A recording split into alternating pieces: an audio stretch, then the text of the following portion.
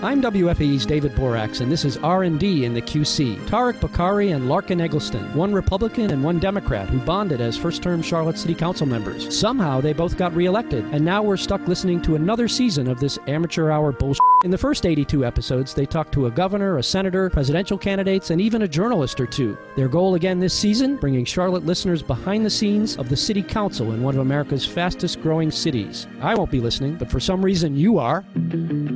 That's right, ladies and gentlemen. It's episode 96 of R&D in the QC, and we've got a lineup for you. Larkin and I are going to be joined by Rick Thurman and Harvey Cummings to talk about Music Anywhere, county and CMS updates from Mark Jarrell and Margaret Marshall, and a General Assembly of North Carolina update from our good buddy Jason Sain. You guys need to join us right now.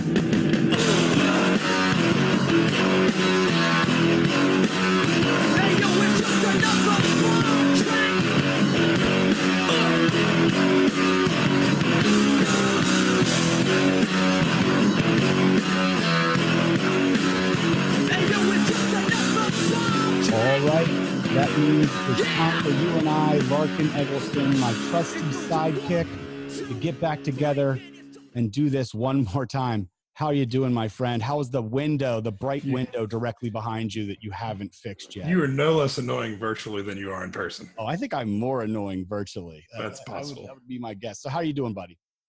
I am doing all right. I hope you and yours are. I can't imagine having 3 small children right now to have to deal with on a day-to-day basis. I don't know how y'all do it. I don't know how Krista does it, I guess. That's what I was going to say. It's challenging for me, but she carries the full weight. It's been, and that's why I'm glad we've got a lot of great guests today, because there's everybody in any leadership role in any sector, government, local, state, in the community and music, has some kind of impact, some kind of change to them. Like I'm watching both a 6-year-old and a 4-year-old change their learning habits in front of my very eyes remotely. And, it's crazy, man. So you and I talked about this a little bit, and, we certainly want to, and we'll have guests today that will convey updates, give us information. There's a lot of that to be consumed for people that are interested. And we know that it's out there. We're getting daily updates from the president, from the governor. We don't want to bog down too much in the statistics of this. I mean, the fact of the matter is it's getting more serious. We'll hear probably from our buddy Mark Jarrell on the county commission about how the anticipated peak now is several weeks out from where we are. This is going to continue to get worse before it gets better. But we've also got some folks on here today to bring some good news, some ways that you can support people in the community while all of this is going on. And so we want to bring some positivity to this. I'm going to pitch something that I'm going to be rolling out with a friend of mine tomorrow. That's going to be kind of a fun distraction for people, but also a way to highlight some businesses here locally who are in need of some love right now. So try to make this as good news an episode as possible, but we do want to make sure we're passing along good, reliable information for people too, in terms of where we stand and where we're headed. We've had a lot of super depressing episodes. Our normal funny banter, me saying funny things and you laughing uncontrollably about them. We just haven't done that much, and I want to get back to that. It's still we haven't really done that on any of the 96 episodes. This is 96, right? Dude, I've known you long enough to know when you start doing that laugh, that's like that uncontrollable laugh. I've said something hilarious. That's my goal later today. If we can get your terrible internet to be fast enough to see your responses. That's what it is. My internet speed is masking all the laughing I do at your jokes. I will also give an update in the end on our side when we have our kind of closeout with you and I on the small business forum that we did from the city on Friday. That was another great learning experience for us. But up first, we've got a positive story about how we can support people in the community who are in need of it right now. And so you and I have talked on many episodes about our involvement in an initiative called Music Everywhere CLT. So anybody who listens to the show should be pretty familiar with that. It used to be everywhere. It used to be everywhere. Well, right. So Music Everywhere is the name of the initiative, but right now, in the wake of what's going on, there has been a shift to a Music Anywhere initiative. And so our good friends Rick Thurman and Harvey Cummings, who are two of the leaders of the Music Everywhere initiative, have come on to join us. If you want to bring them into the mix here, tell us a little bit about Music Anywhere, how people can seamless joining of the guests. Look at technology. How people can enjoy some live music wherever they are and support some of these artists that right now don't have that normal mode of income that they're accustomed to. Tell us about it, fellas. What's going on, y'all? How y'all doing? Good. Rick, why don't we start with you? Tell us a little bit about where you, us, Harvey, and many others for Music Everywhere, and how that's been evolving, has kind of had this slant of Music Anywhere lately, and what that's been happening from the overall ecosystem perspective. Yeah, well, the immediate impact was pretty clear on the music scene, with with clubs shutting down, bars shutting down, gigs canceled right and left. Not to mention wedding gigs, national tours canceled. It was a large population of touring musicians in Charlotte that play national tours. So it was sort of overnight. Not to mention, a lot of our musicians are also gig workers. They drive Uber or Lyft, or they're contractors, or they're working in restaurants and bars. So just a dramatic income drop off right away. We started to see a few live streams pop up, and we quickly convened a Zoom call with a bunch of people in the music scene to first understand what was going on, how were they feeling, and two themes emerged right away. One was the one I just mentioned, but second was also a little bit of concern over the challenge of creatives, musicians suddenly cut off, cooped up in their house, no outlet, no way to express themselves, nowhere to play, and that not being a healthy recipe. So we said, all right, so we already see some live streams popping up. What can we do to amplify those and help them be as successful as possible? So we hatched this idea called Music Anywhere CLT, a virtual concert series by and for the Charlotte music community. And we pivoted our online calendar at musiceverywhereclt.com to list all these virtual shows, and also created a Facebook, shifted our Facebook page to capture all of these as Facebook events, just to really push them out there and help as many people see them as possible. And then encouraging every artist to either set their virtual tip jar, or in some cases, some of the musicians do have a secure job, so they are raising money for our venues, which are really hurting right now. So give us the links that people can find that on, or where will they, social media platforms, websites, things like that. Yeah, the best way to see them is to go to our Facebook page. It's just Music Everywhere CLT. So facebook.com/Music Everywhere CLT. And that's where we're curating all the links. But we also post them daily on our Twitter feed, Music CLT, and Instagram, which is Music Everywhere CLT. So we'll post the lineup for the day and promote those shows there as well. So Harvey, you are a musician. You put bread on the table through music. What is it? What are you feeling personally? But then also, what are you hearing as somebody that's a convener of the music scene in Charlotte? It's real surreal. I say this is crazy like 100 times a day. As far as like music and what we're doing, all of our physical gigs have been like wiped. We had contracts from the Ritz-Carlton, different other establishments, different other things, wiped out till like at least May. As far as what I've been doing is more like production based. I'm still making music for podcasts and different clients and things, but I think about the other musicians who don't have other means and other things,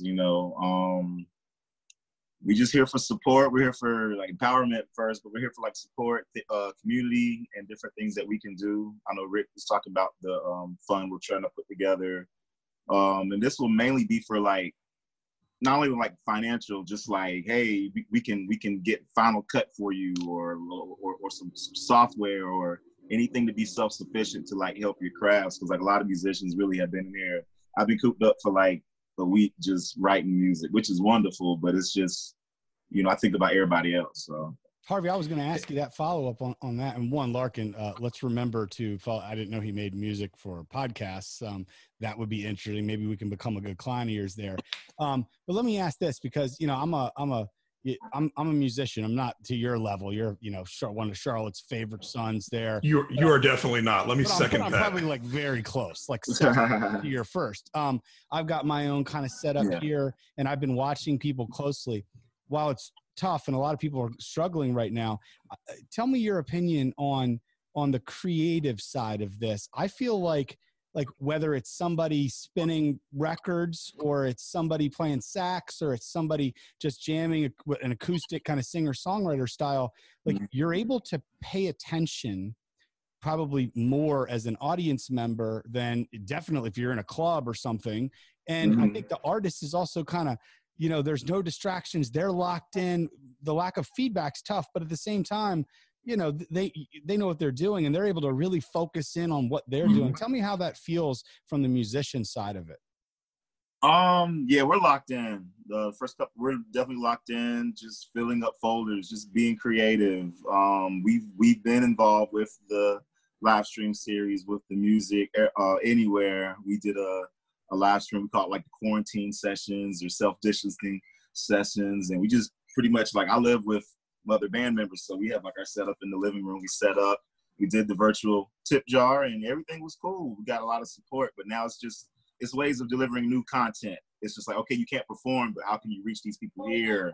Digital sales, you know, like let's make an album, let's put this out, let's send this, let's do these concerts, it's a whole nother, it's like a new frontier. It's new, it's crazy. So it'll be crazy to see, like, with all this time off and so many bands and musicians not touring and unable to tour. Again, we can sit around and talk about all the terrible negative impacts we're seeing all the time. It's heartbreaking. But if we want to look at the positive side, the positive angles, there may be more original music and new content written in the next 3 months than in the last 3 years combined. Hey, if one of those things, Harvey, if one of those things is you want to do a theme song for R&D and the QC. You already know I got y'all. Tarek and I will pay you for it because we know it will be good. Hey, you know it'll be good. I appreciate you. One other thing while we're talking about artists, so obviously that extends beyond just musicians, and there's a lot of other artists in the community that aren't able to practice their craft the way that they normally would and monetize it to make ends meet. So Arts and Science Council, which you can go to artsandscience.org, they've created as well a Mecklenburg Creatives Resiliency Fund. I made a donation to that this morning, and that's for artists, be they musical or, you know, print artists or whatever else. Any kind of performers or artists are eligible. And so if you're listening and you're in the arts of any kind, they've got grants up to $500 you can apply for, or you can go on to artsandscience.org and make a donation there if you're able. So a lot of good things coming together because people understand how important the arts and music are. And I think that's something that a lot of people are leaning on right now for their own mental health and just to get through these kind of what can be very monotonous days. So I think people probably have an appreciation for what you do more now than they might have even before. Rick, Harvey, any final words for the community, the musicians or the audience members? Yeah, just if you see a live on your Instagram or Facebook, just support. This is the time to be just listening to artists, finding new artists, but also like I said, like we're helping support these venues as well. They can give charitable or just like I said, like the evening news or neighborhood theater and things like that. So yeah, and if you want to search for Charlotte Music Challenge, search that hashtag. A local singer-songwriter, Britt Drozda, has launched this fundraising campaign for 5 venues that she plays in a lot, and other artists are taking up that challenge to play streams for that. So that's another example of how some of our communities coming together to support these venues to try to get through where we are. I'm also hopeful that on the back end of this, maybe some local musicians will have discovered a new way to generate some income and find audiences down the road, because you can live stream anytime, not just during a pandemic. So hopefully that's another way our creatives can find an audience outside Charlotte, maybe generate extra income a year from now, 2 years from now. Rick Thurman, Harvey Cummings, thank you both so much for joining the show. We will definitely have you on later.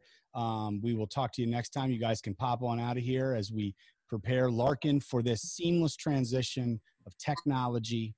It's just beautiful. Harvey's trying to figure out, he's going to unplug the camera physically. There it is. You can put it in that fireplace. I thought it was a little hot for a fire. What do you think, Larkin? Was it a little hot for a fire? Yeah, well, that's one cool brother. So I had to get the fire going. Who do we got now? So next we've got two of our friends from the Charlotte Mecklenburg Government Center. We've got Margaret Marshall from the Charlotte Mecklenburg School Board and Mark Jarrell, our good buddy who is a Mecklenburg County Commissioner. And so I know that they've both got some updates. Obviously, the county health department resides within the county government. Mark can give us some updates from that front, and then Margaret Marshall can give us some updates on what she's hearing about how things are going to move forward with the school system. I know that's something as a CMS parent you are eager to hear as well. So, and I'm sure we've got lots of other folks out there who are. So welcome on, Margaret and Mark, wherever Yes, Mark is. Margaret. Well, as Mark is turning his video camera on so we can see him as well, why don't we start with you?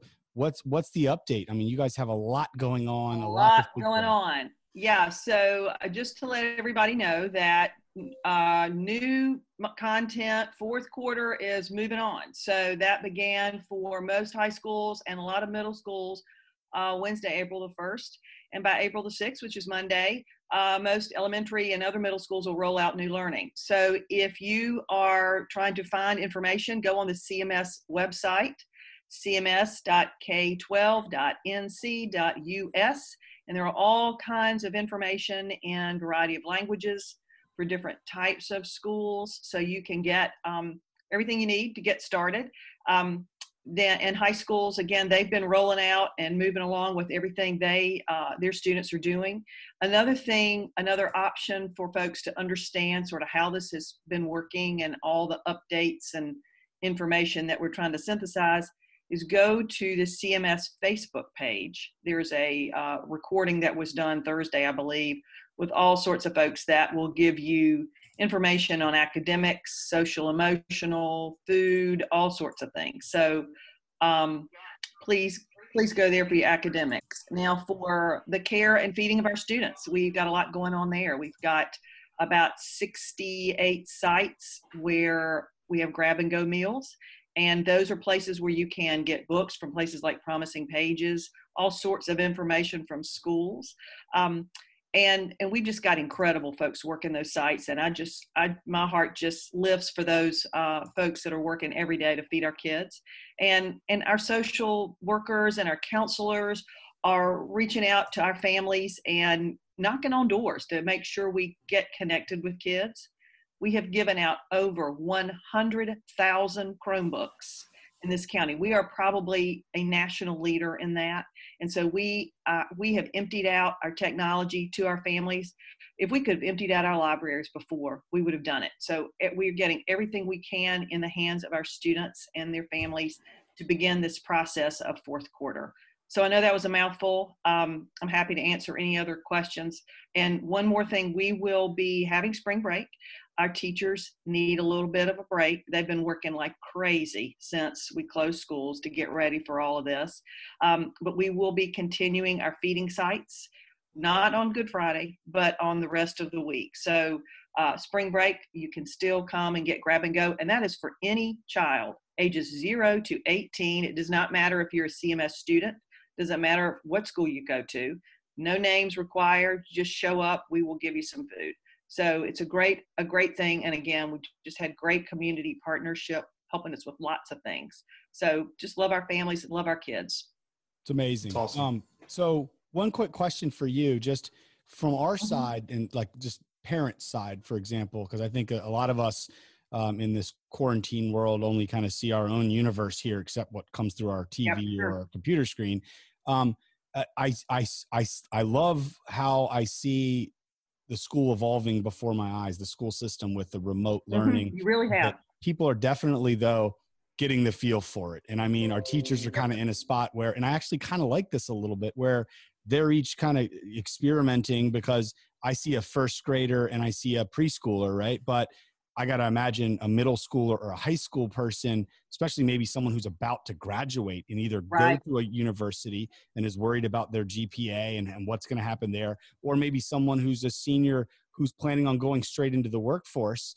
I got to imagine that this is a really challenging time, but also an amazing time for us to be forced to innovate. From your side on the school board, how is it going in relation to our progress with remote learning and what you're seeing there?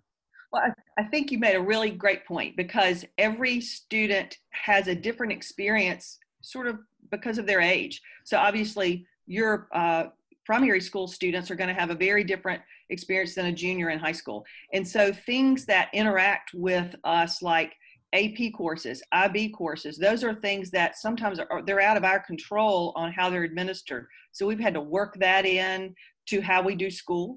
Our high school teachers have been really probably ahead of everybody, just because our students are so involved with technology. So their coursework, a lot of it has been online, or they've given, their syllabuses are already out. So there's been some, I think, a fairly seamless experience for many, not everybody, but certainly for a lot of kids on what they know they need to do. Our heart just goes out to seniors, I think, particularly because they're missing some big things. As we all remember prom, and we remember, the fun things that you did at your senior year. So, this is a big deal. And so make sure that if you run into those kids, that you give them a little love. I think it's important.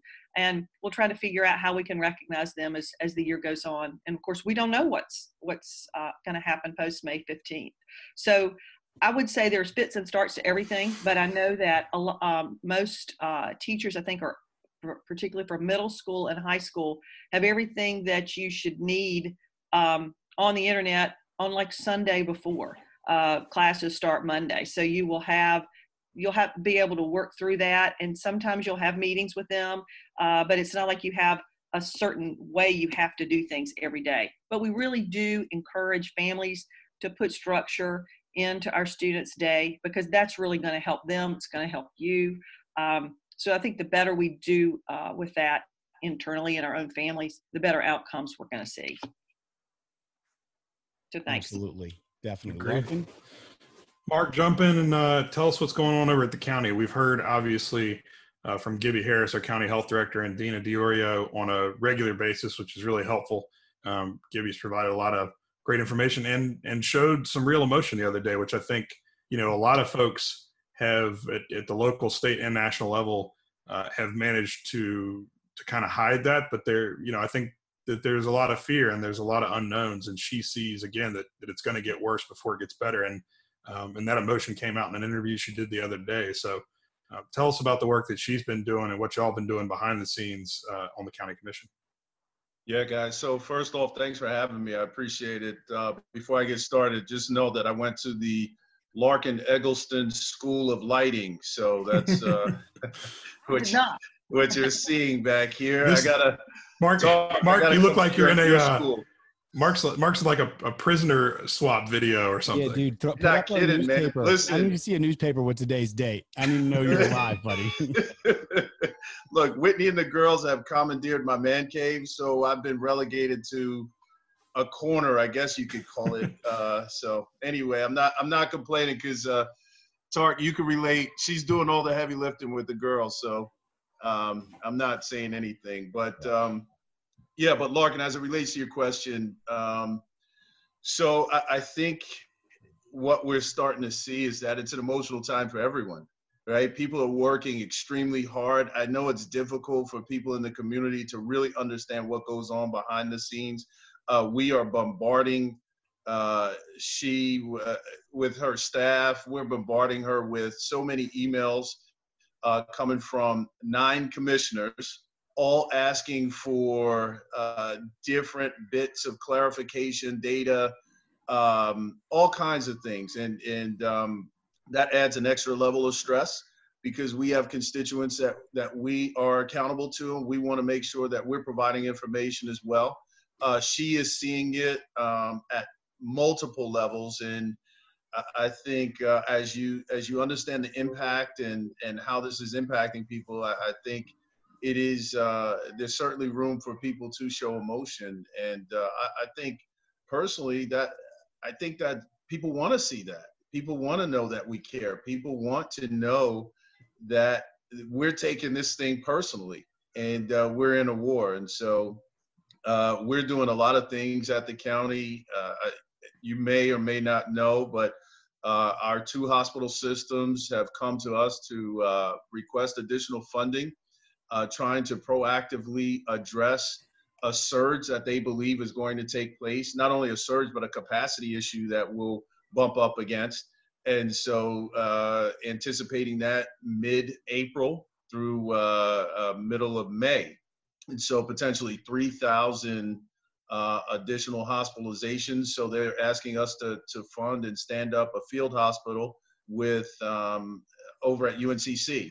And so I think, what that speaks to everybody is that, government can't solve this alone, right? Everybody has to come to the table. Everybody has to have skin in the game. And so, again, you're seeing government used as a conduit to bring the entities together that are really needed. Yeah, we're the conveners, and UNC Charlotte has got to be getting, and I know that y'all have, but I want to make sure that we do too on the city side. I mean, they're such a great community partner on the best of days, but on the worst of days, they find a way like this to say, whatever you need, we've got it. And so they've put forward 6 of their dorms at the main campus of UNC Charlotte and said, if these are needed, they're here and they're ready.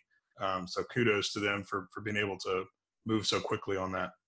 One question, because right now there's 4 screens with 4 faces representing really the main municipal bodies of governance here in Charlotte and Mecklenburg. And I don't think a lot of people understand or realize, kind of in the general public, that we all have 1,000 touch points or more, but we also have our own lanes that we have to play in. So when they ask us, well, where's city council and the mayor, or where's the school board and the school board chair and out front, a lot of people don't necessarily realize that kind of the tip of the spear right now, the front of this battle line, is the county, because it's a health related kind of topic and issue. So that's why we see the health director front and center so much, and you guys there.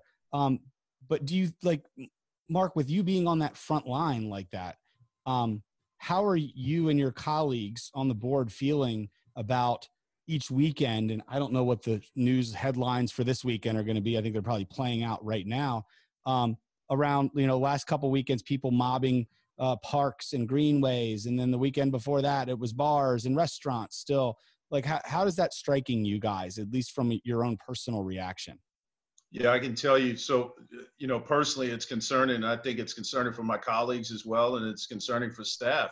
When we're trying to ask people to practice social distancing and you see that they are not, it is very concerning, because we know that we have to flatten the curve, and we know that social distancing will certainly help us achieve that objective. And we want people to be outdoors. We want people to get exercise, but we want them to please listen.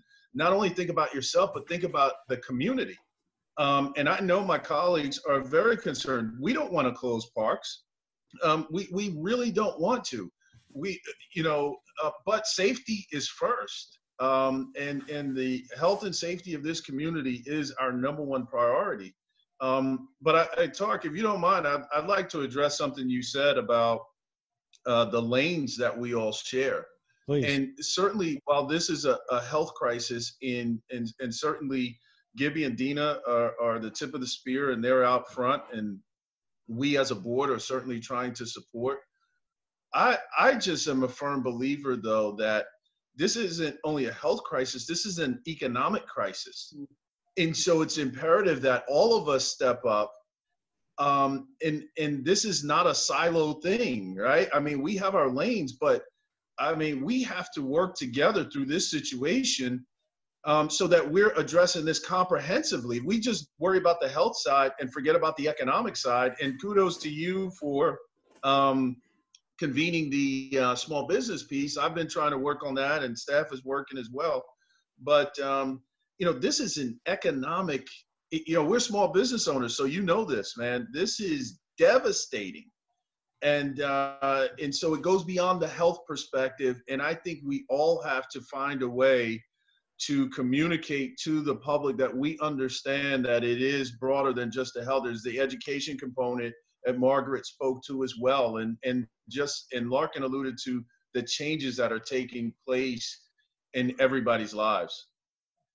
Agreed. Absolutely. And I think that we certainly, I don't think anyone's looking to abdicate themselves a responsibility, but oftentimes we have to, and I'm sure y'all have to do the same thing. People come and go, why are they doing this with the the transit system right now or whatever. And you go, well, okay, I mean, economic development is undoubtedly one of those things that kind of bridges all of the floors of the government center. But I think there have been people who I would say unfairly have said, well, where's the mayor been? And she's been more visible this past week, I think partly in response to that. But the mayor's been working her butt off the last couple of weeks, as have pretty much anybody in elected office or anybody, this government staff the last couple of weeks. But I think people are looking at the mayor, looking at city council to make declarations about what's going on in the health realm of this or what's going on in the school realm of this. And again, while things like economic development and community building and looking out for and holding up the people who most need it right now is something that has no silo, to your point. We also want to be mindful of the fact that, you know, Tariq and I and our colleagues on the city council are not as versed on things like public health as you and your colleagues are, because that's what you do on a day-to-day basis. You're not as versed on transit as we are, because that's what we do on a day-to-day basis. And so while we've got to continue to have those dialogues, and we're doing it right now, I think all four of us are actually on our respective intergovernmental committees. And then we're about to have North Carolina State House Rep Jason Sain on here momentarily. We're having those conversations, but we also need to, you know, and it's not even that I think you're going to be offended if I'm out there talking about public health. It's just not, that's not my expertise. And so we try to be mindful too, I think, of where we are experts and where our staff are experts and whose decisions those are to make, though they should be in consultation with each other. So Larkin, I want to be clear. I certainly am not suggesting that anyone should operate outside of their sphere of statutory requirements and you know what their charge is statutorily. So definitely not. And I think you're spot on. I think you're absolutely right to stay out of the public health space. Just, you know what, and it's the same way that we as electeds have to allow staff to do their job. Mm-hmm. You know, and that's that for me is tough. I'm not going to speak for my colleagues. I'll say for me, you know, I'm dipping in the Kool-Aid a little bit, particularly as it relates to when I look at data and I see that African Americans are being impacted at this. You know, this isn't this is an equal opportunity epidemic, but certainly, in my opinion, you know, data is showing me, and I'm reading more and more, and I was reading earlier today how African Americans are being impacted disproportionately all across the country, and it's hard for me to not speak to that. I have a vested interest in that, and for this community, and so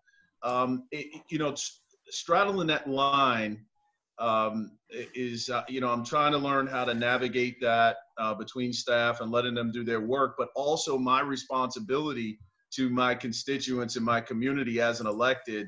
I do believe that they need to hear from us, and not on necessarily the policy and things that they have charge over, but just information and updates. Mm-hmm. Anybody got last thoughts there on county or CMS stuff that they want to get in before we move to a Raleigh conversation? We appreciate you guys both joining us. We welcome. One more thing. If people want to do something to help kids and their families, CMS Foundation has a fund set up for COVID-19 relief for our kids. And we know that when you help kids, you're going to help their families. So to everybody's point, this is an economic crisis as well. And so we know that when kids can't have stable housing and are food insecure, they're not going to do well in school, no matter if that school has walls or anything else. So we are aware of the economic impacts and want to be able to help our kids with that. So we've got a way to do that at the CMS Foundation. You can donate there. Thanks. Awesome. Yeah, one final point. I just think that you guys, the open and show music, you should make it a little longer. We will do that. As you guys are clicking off your video and mics, well, thank you so much for joining the segment here. I'll tell you what, we really wish Mark well. It's good to see he's alive. Hopefully someone has information about his whereabouts. We'll see how that's going. And Larkin, a quick question before we bring on. He was making me look better. Yeah, definitely. In the lighting department there. I was going to ask you, what is it like to not be able to go to prom? I mean, I'm assuming you didn't go. And for all the kids who are going to miss out on that, perhaps they could call and ask you how that went, how that felt? Memories of it are a bit fuzzy. Okay. Jason Sain, can you unmute yourself, my good man? Welcome to the show. I hope everyone knows Representative Jason Sain. He is in the General Assembly. Jason, welcome. From Lincoln County. And I think it bears repeating for those that don't know, particularly good person to have on for this discussion, because Jason, talk about the new committee or committees that have been created and what your role is in those. Yeah, no, Tarek, Larkin, thank you, and really appreciate you having me on. And you've got me in my quarantined, unshaven, hat on, hanging out at the house kind of attire that I'm used to now, like everybody else, right? I don't remember. Consider yourself forgiven. Howard. Yeah, this is what the homeschool principal's wearing. So I'm now a principal. I'm also the cafeteria worker and.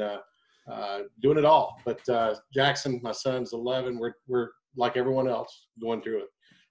My wife, she's the director of senior services in Lincoln County. They have long since told the seniors to stay away, but they do go into work and try to navigate what they can, where they can help for our seniors that are at home. But thank you for asking about the committees. The Speaker of the House, Tim Moore, early on said, hey, we've got to get out in front of this thing as far as a government response. We're not in session in Raleigh, so there's also a need and a desire for legislators to want to figure out and get our minds around this problem. How can we best help? How can we assist the governor in the administration's response? How can we be most helpful? So the Speaker came up with several working groups, and I chair the Economic Support Working Group, along with my co-chair, Julia Howard, and we've got, and it's a bipartisan committee is what I was going to say. And we've got, I wanted to give a shout out to some of the folks that are on the committee from Charlotte. Representative Kelly Alexander, Representative John Autry, Representative Chaz Beasley, Representative Asif Majid are all on that economic working committee. But we also got on that committee, legislators from across the state. You've got again, me chairing it from Lincoln County, but we've got folks from the east, folks from the west, and then we've got several other committees that are working on some of the problems. We've got healthcare, we've got continuity of state operations.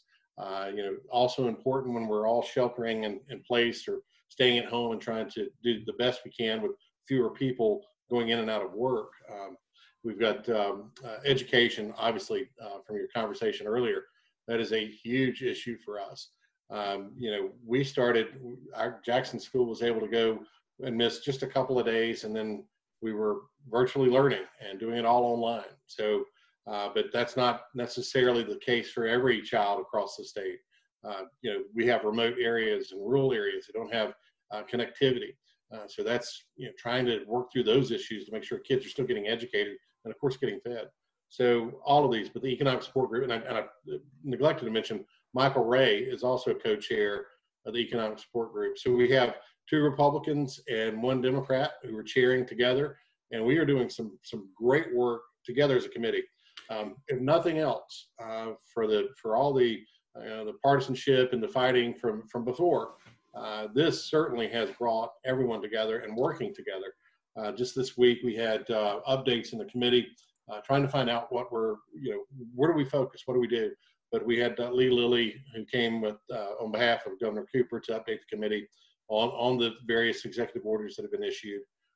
Thomas Stith with the Small Business Administration addressed the committee to inform us on how to better inform our constituents, how to apply for some of these loans that are out there, these bridge loans, these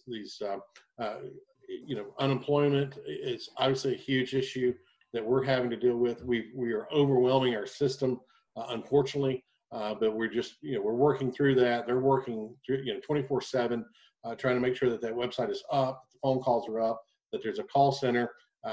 And again, dealing with, when you've got a call center, you've got to figure out how to space people, apart who are normally working just desk to desk, and making sure that you've got staff there who they're also having to deal with, kids are at home or elderly that can't, they shouldn't be out, but certainly they've got to find ways to make sure that they're taken care of. So, but this week we talked to Scott Hamilton from the Golden Leaf Foundation. They made a pot of money available for small business. We had an update from Lynn I always get her name wrong. Minges from North Carolina Restaurant and Lodging Association. You guys know, I mean, folks hit the hardest first. Brutally hit. Folks in the service industry, restaurants. I mean, obviously I don't miss too many meals. Love going out, and we're downtown a lot. You know, I haven't been downtown Charlotte from where I live in Lincoln County, which normally I'm down a couple times a week. I see you guys all the time. I haven't been down in probably now close to a month. That's unheard of for our family. We're in Charlotte all the time. And, going to restaurants. We had some other folks. We had Vinay Patel owns hotels there in Charlotte. You all know Vinay, and on the day that we had him before the committee, he said the night before they had one booking in all of their hotels in the Charlotte area. One. That's most hotels have just made the decision to shut down at this point. Right. I mean, this is just a lot of them have.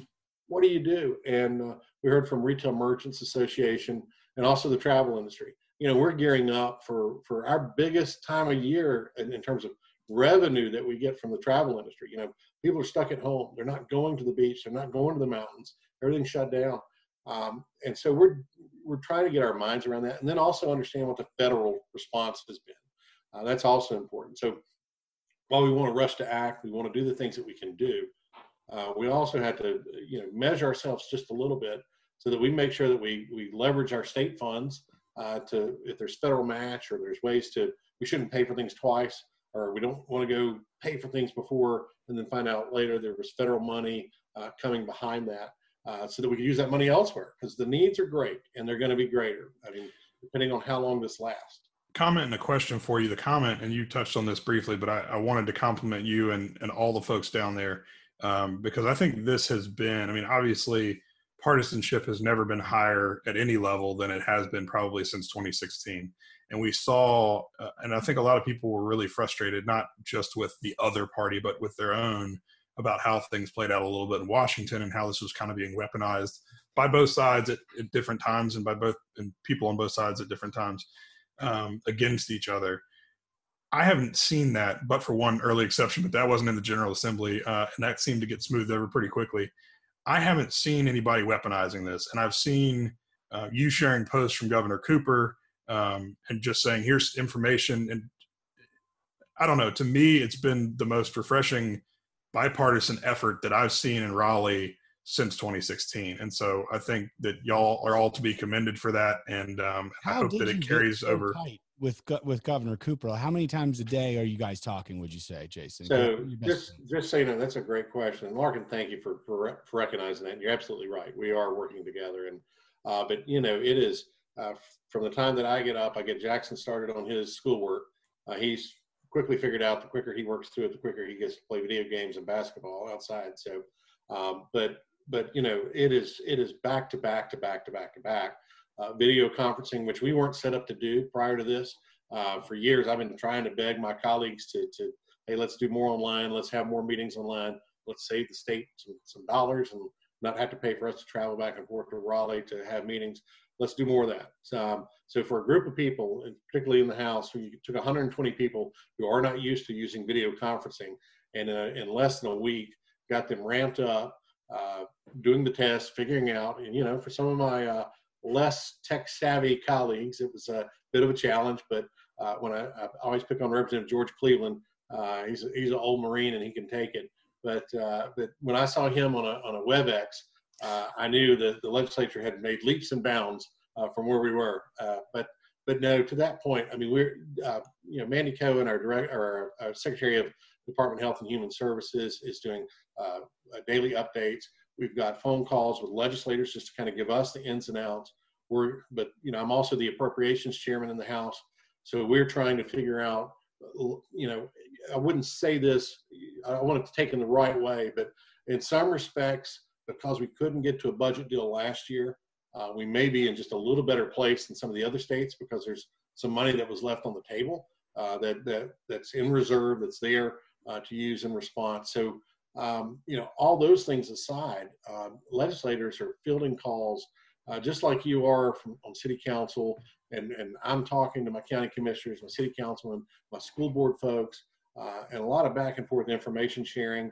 And then sometimes just being the person who will listen when folks are just frustrated. I mean, we can't miss the mental health aspect of all this, right? I mean, when folks feel trapped or that they can't do anything, we're working on, just if anybody watching, if you need to renew your license tag or your license, we're going to extend that. We're going to 60, 90 days or something like that.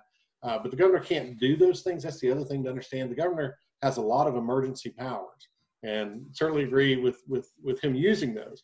But there's some things he just can't do. That's not spelled out where he can do that. He just can't wave a wand and make it all, work for this disaster. I mean, think about before, our disasters are, a couple hour events or a day event, a hurricane or something like that.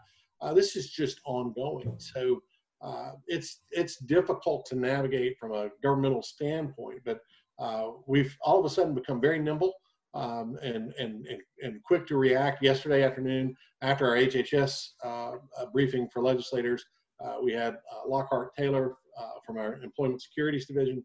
Obviously, their site has been overwhelmed. We've gone from literally 1,000 people an hour trying to log on and qualify for unemployment insurance benefits because they've lost their job or they've been put out of work.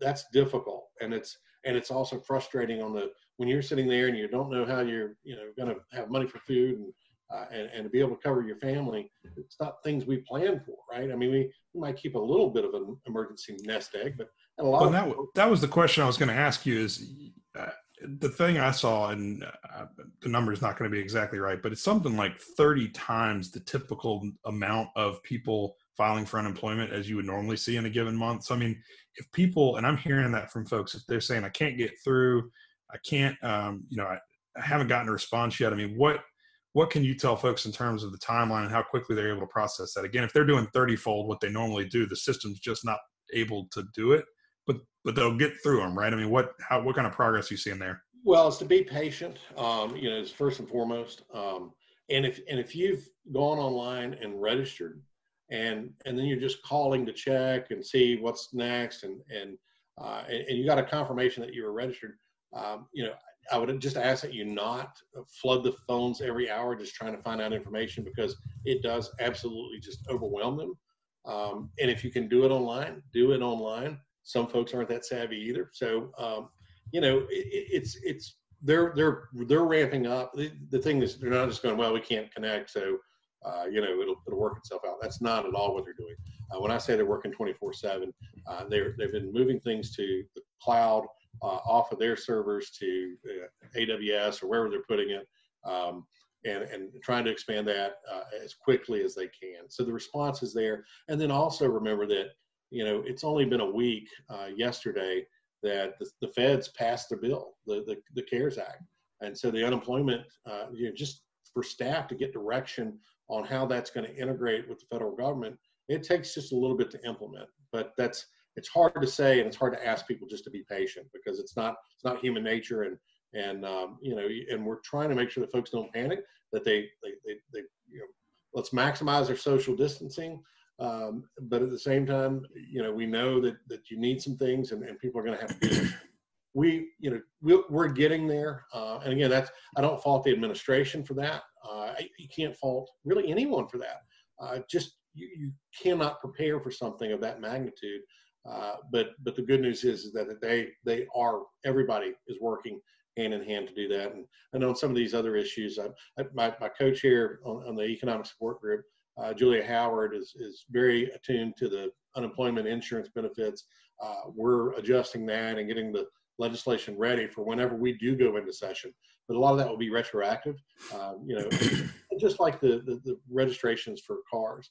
I said to one of our staffers, I said, you got to understand, if you're my dad at home and he's retired, but things that he will absolutely make sure is that he's met the deadline on his registration and that he's renewed his license. And if he can't do that, it's just hard for, someone of that mindset to go, well, it'll be okay, I'm just going to skip it. That's not what we're told in society, right? I mean, you pay your bills, you do it on time, you follow the rules. And so when there's no rules, or the rules, one rule is come in and renew your license. You can do it online, by the way, thanks to a nice bill from some legislator once upon a time. But but that's not how they operate. So so other things start to break down. So we're trying to convey, if nothing else, and I think you mentioned it earlier, that folks are working and they're taking care of these problems. We're not going to leave people hanging by any measure, and they should have confidence in state government in the sense that we are working together. Final question for you, real quick, sure. Jason.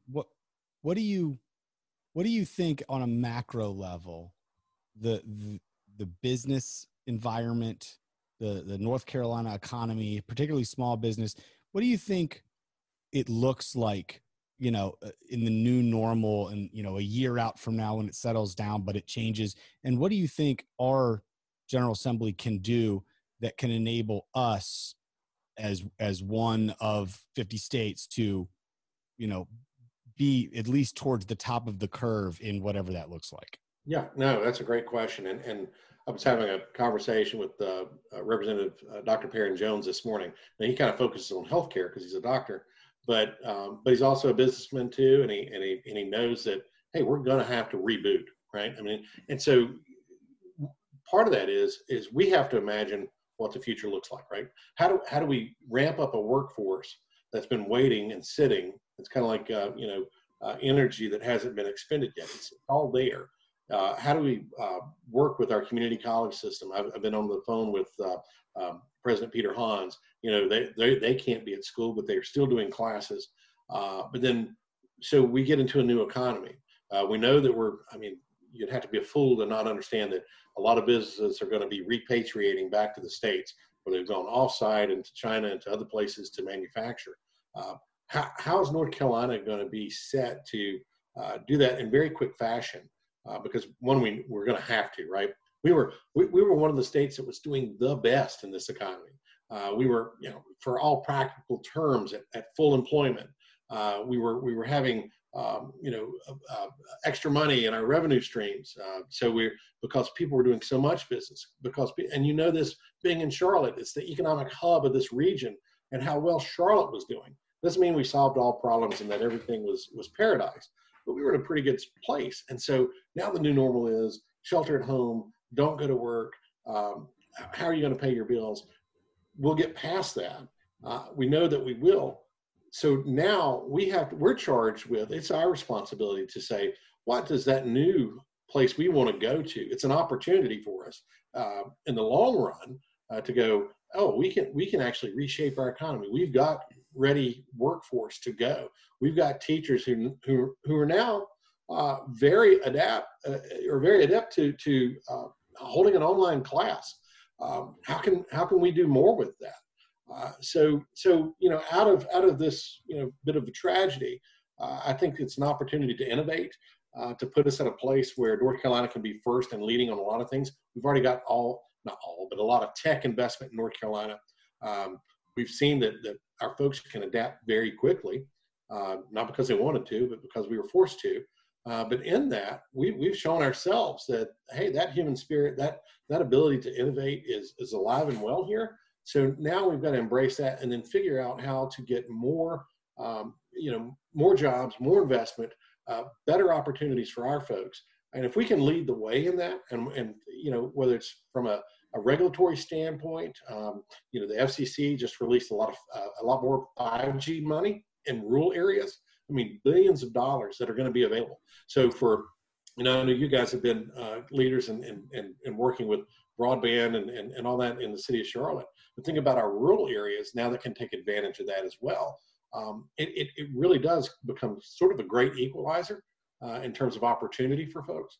And then how best do we deploy that? So, I mean, all questions that will get answered and that we will work on. And, that's part of the reason for the economic support group is, and trust me, it was 2 hours of hearing a lot of pain points, by hearing that. But it also helps us to understand what might be next, right? Because these folks are coming to us because they're employers. They care about their employees. It's not just about the bottom line. It is absolutely about making sure that there are folks who are working for them are somehow made whole. And then they're thinking about, okay, well, we have to shut down, but what are we going to do next? How can we kickstart and get back to business what are we going to do from a state perspective to assist that, not impede it, and get people back to where they were, and look, hopefully better than where they were. I mean, that's the thing I think none of us should miss on any dark day during this right now, because people do. I mean, after 9 and 10 and 12 hours of meetings online and just sitting in one spot in my home, while I might be home, it's not the most comfortable place after about 9, 10 hours. But this is a small pain point for us. What can we do next? Which I think will be where we should really focus in our minds when we suffer through that. Just know that better things will come out of it. Absolutely, man. Well, we appreciate you joining us on here, and thank you for everything you and all your colleagues on both sides of the aisle are down there doing to make sure that the people in North Carolina are looked out for right now. Representative Sain, thanks for joining us. I'll see you maybe on some video games later tonight. Yes, sir. Maybe a little later. Sure. Yeah. All right. Thanks for joining. You, Margaret. Okay. So. All right. So as he signs off, Tarek, I know we've each got one thing we want to touch on before we wrap up here, coming up on the 1 hour mark. So I want to plug a kind of a fun distraction that I'm rolling out with a friend tomorrow. And then I know you had a economic development discussion yesterday that you want to touch on. And then I think we'll call it a day. But that sounds good to me. That was a good bunch of guests, by the way. I think we got a nice round the entire state kind of view of everything there. And it's got to be, because frankly, there's no one agency that can handle all of the problems or create all of the solutions. And so if we're not working with all those people hand in hand, which we are, but if we weren't, then we wouldn't be able to do right by the folks we represent. So as I'm sure you've seen, and as I'm sure all of our listeners and viewers have seen, lots of folks have taken to Facebook lately with kind of silly questions. What are 10 things you don't like that most people like? Or what are 6 jobs you had and one of them was a lie and people have to guess the lie? I mean, people are looking for distractions right now, I think, because you can only watch so much of the news and so much of all of what's going on with coronavirus before you just kind of get burnt out. So a friend of mine, Nikki Wolf, who I've known for pretty much the entire 16 years I've been in Charlotte, she is the community coordinator in the Charlotte area for Yelp, and but has a news background and a service industry background. She posted, and this she and I were talking about, I said, you never know the posts that are going to go viral. When you try to post something that's going to catch on, it never does. And when you post something just kind of on a whim, that tends to be the thing that'll catch fire. She posted a thing based on something she'd seen out of Raleigh and said, what are your favorite bars and restaurants that have closed in Charlotte from the 2000s? What are the places you miss the most? She got, at last count, 541 responses. This thing exploded. And this is like at 10 or 11 at night on a Tuesday. And it just brought back all these memories and people coming out of the woodworks and saying, oh, where does so-and-so work now? Or, oh man, I missed that place, and talking about the memories they had from a specific bar or restaurant or nightclub or live music venue. There'll be some familiar names on this thing for you too. I know we talked, a lot of people were talking about Tremont, Double Door, and some of our favorite old music venues, Chop Shop. So all these comments, I reached out to her and I said, we actually need to turn this into like a March Madness style bracket. And so we have done that. She and I got with Tanya Jameson and Scott Valentine, who was one of the owners and founders of LazyDay.com, which you might recall, that took pictures at different bars around town. Tanya, aside from being in the political game now, also used to be a nightlife and entertainment writer for the Charlotte Observer for years. She and Scott have both been on the scene for like over 20 years. Nikki and I have both been on the scene for 15 plus years. And how does it work? So we spent 90 minutes today taking what was probably 150 plus places that people mentioned in this comment thread on Nikki's post, and culling that down to a 64 team bracket a la NCAA tournament type bracket. And so we're going to roll that out. We're going to have Selection Sunday. We're going to live stream it tomorrow night at 6 p.m. On our Facebook pages, and we're going to reveal the bracket, and voting will begin then. Each round will be 2 days worth of voting, 48 hours. And so the 16 seed will be up against the 1 seeds and so on, just like you would with the basketball tournament. And 2 days later, we'll see who the winners are based on those votes from the public, and we'll move it to the next round. And over the course of about a week and a half to 2 weeks, we will crown a most missed bar in Charlotte. And when things normalize, we're going to have maybe like a little theme party themed around whatever that establishment is or was. Gone, right? Nothing that's open here anymore. All local, all in Mecklenburg County, almost all in Charlotte, and they're all places that are no longer here. It's a really good idea. But the cool thing, so aside from it just being like a fun distraction for people and a way to reminisce about, good times that you've had at different places that aren't here anymore, we also are looking to try to connect it to businesses that are still here. And so I think that, hopefully we'll get a lot of engagement like her post did. But, all of these people who were managers or who were bartenders or chefs or all of the, there's places that people can go and find maybe a dish that used to be on someone else's menu or a specialty drink that Stefan used to make at Cosmos. Well, now he's one of the owners of ... So, I mean, you've got examples like that. Dude, the sushi rolls there at lunchtime. Cosmos? Yes. Or, one of the things people loved about Cosmos was the Latin dance night. So where can people go and find that now? So I think that this could be a really cool way for the things that we miss about the places that aren't here anymore, for people to come in and connect them to places that are here and say, hey, when it opens back up, you got to go check out the salsa dancing night at this spot or the cocktails at this spot. And really, because the things that make those places are oftentimes the people, and those people move on to new bars and restaurants. And so we're hoping it'll be a way for people to not only have a dialogue about some of their memories from places past, but the things they love about places present. And then, that shines a light on some of these businesses that are really hurting right now. So looking forward to that. 6 p.m. tomorrow night. We hope people will join us for the selection show, but then we'll also vote. We'll have links, obviously, on Nikki Wolfe, that's WOLFE, on her Facebook page, on mine as well. And so we'll share those. And how are you doing the voting? How is the voting going to work? There's a website online where you can plug in, and it's just an either or. So you have the 16 seed and the 1 seed. You click on one of the dots. It's all automated. Got it. You good? Yeah. I was like, someone's tallying up this? No. It's all done through a website there, and then we'll update the bracket every 2 days. What I like most about this, I think, is that usually if well constructed, these are fun always. But I've never seen one that wasn't based on existing people or teams or restaurants that are there, and it always ends up being those folks trying to mobilize trying to mobilize everyone to win. So that doesn't exist. So it's just going to be like, because right now, if like, for example, and are they related when they go head to head, or they're just randomly there? So one entire side of the bracket we did places that were mostly bars. The other side of the bracket we did nightclubs and live music venues. Okay. So yeah, so like, I mean, if I had to choose between Cosmos and Dixie's, what do you do? What do you do? That's the kind of matchups we're going to be looking at. That's not going to be a first round matchup because those are two stud. You like seeded it. Absolutely. That's what we spent almost 2 hours today, this morning, was giving the high seeds, the best, the places we think were the most influential, have the biggest fan base, the higher seeds, and the underdogs, the lower seeds. So these are legitimate, like, seeded matchups. You got to figure out a way to make this because you're doing the selection Sunday. That's great. Like if it gets a big following, you need to figure out how to do cool announcements that people can watch the different rounds. We're going to do analysis and revealing of the results each 2-day segment, each 2-day round. And then as it gets pared down a little bit more, we're going to try to bring in some alumni from those establishments to talk about their former place of employment as we get down to the Elite Eight and the Final Four. So it should be a lot of fun. Hopefully people will check it out. And again, I think people are looking for a good distraction right now. I've been wondering what you've been doing for the last several days. I haven't seen you, man. It's good. We're just out there crushing it. So tell us about your economic development forum yesterday. I'll be quick.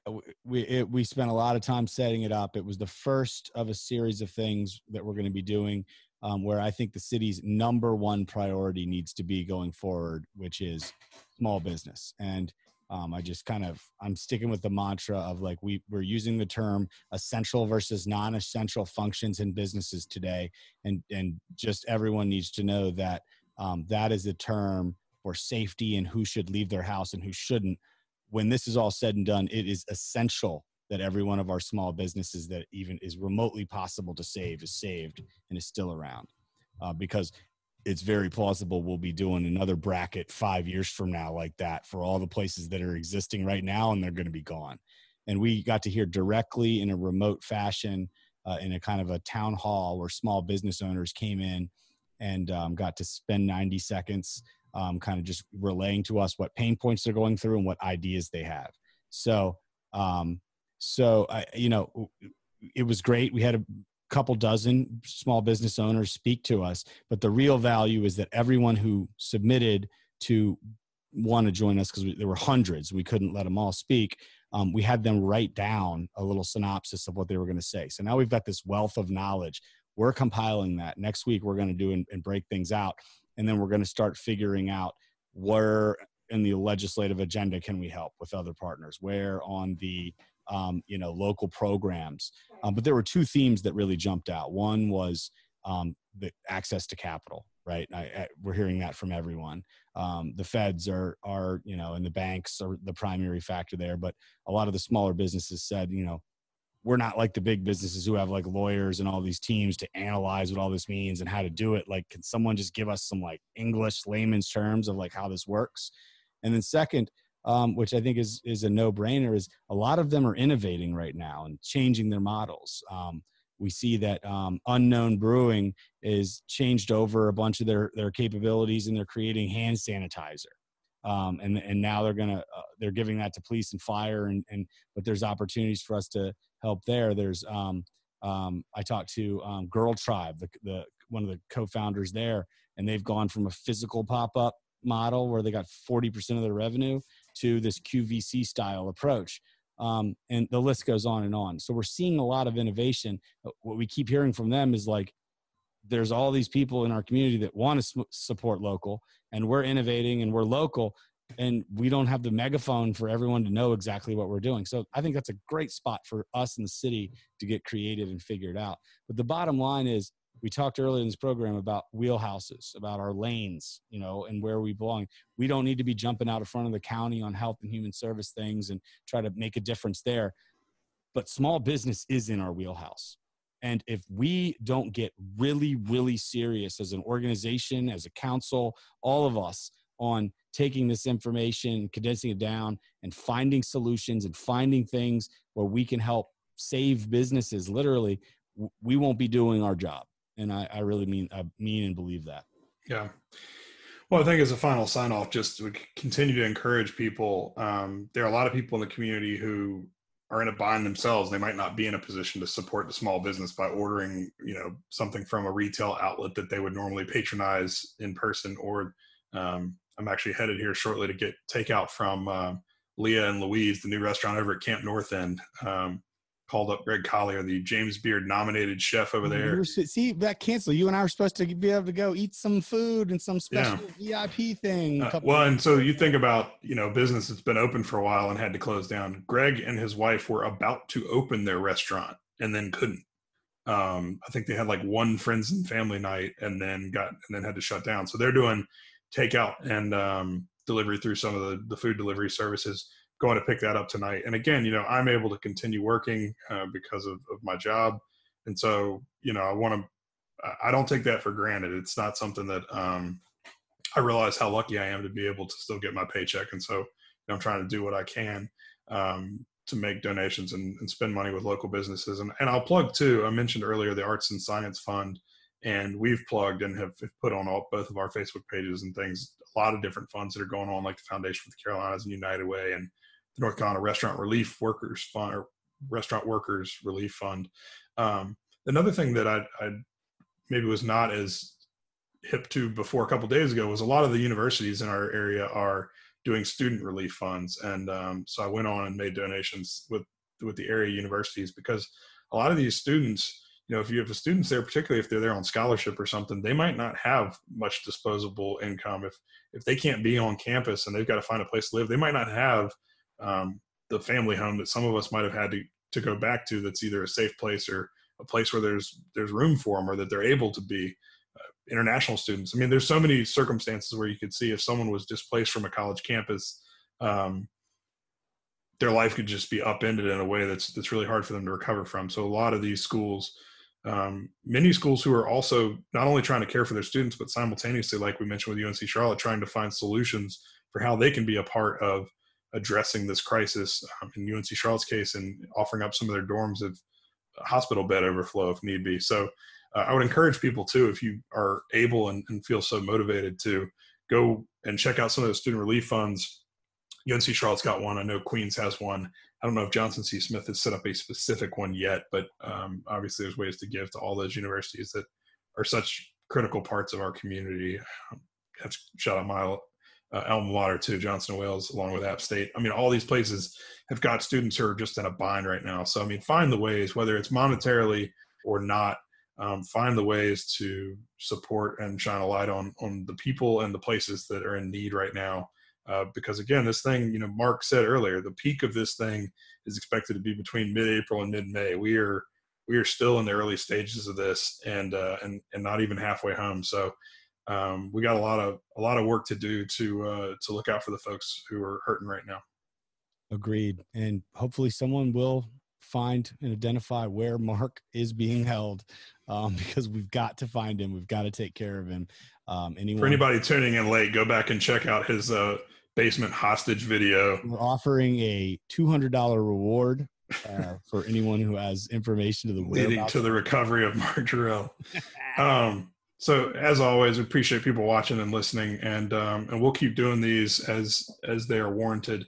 But please share, like, rate, review, all the things that help people find us on all the different platforms that we're coming to you on. We want to be a source of good information for you, and continue to stay connected however we can through this ongoing crisis. So take care of yourself, take care of each other, and that's episode 96, Larkin. We are getting awful close to 100, my friend. I hope we don't have to do 100 remotely.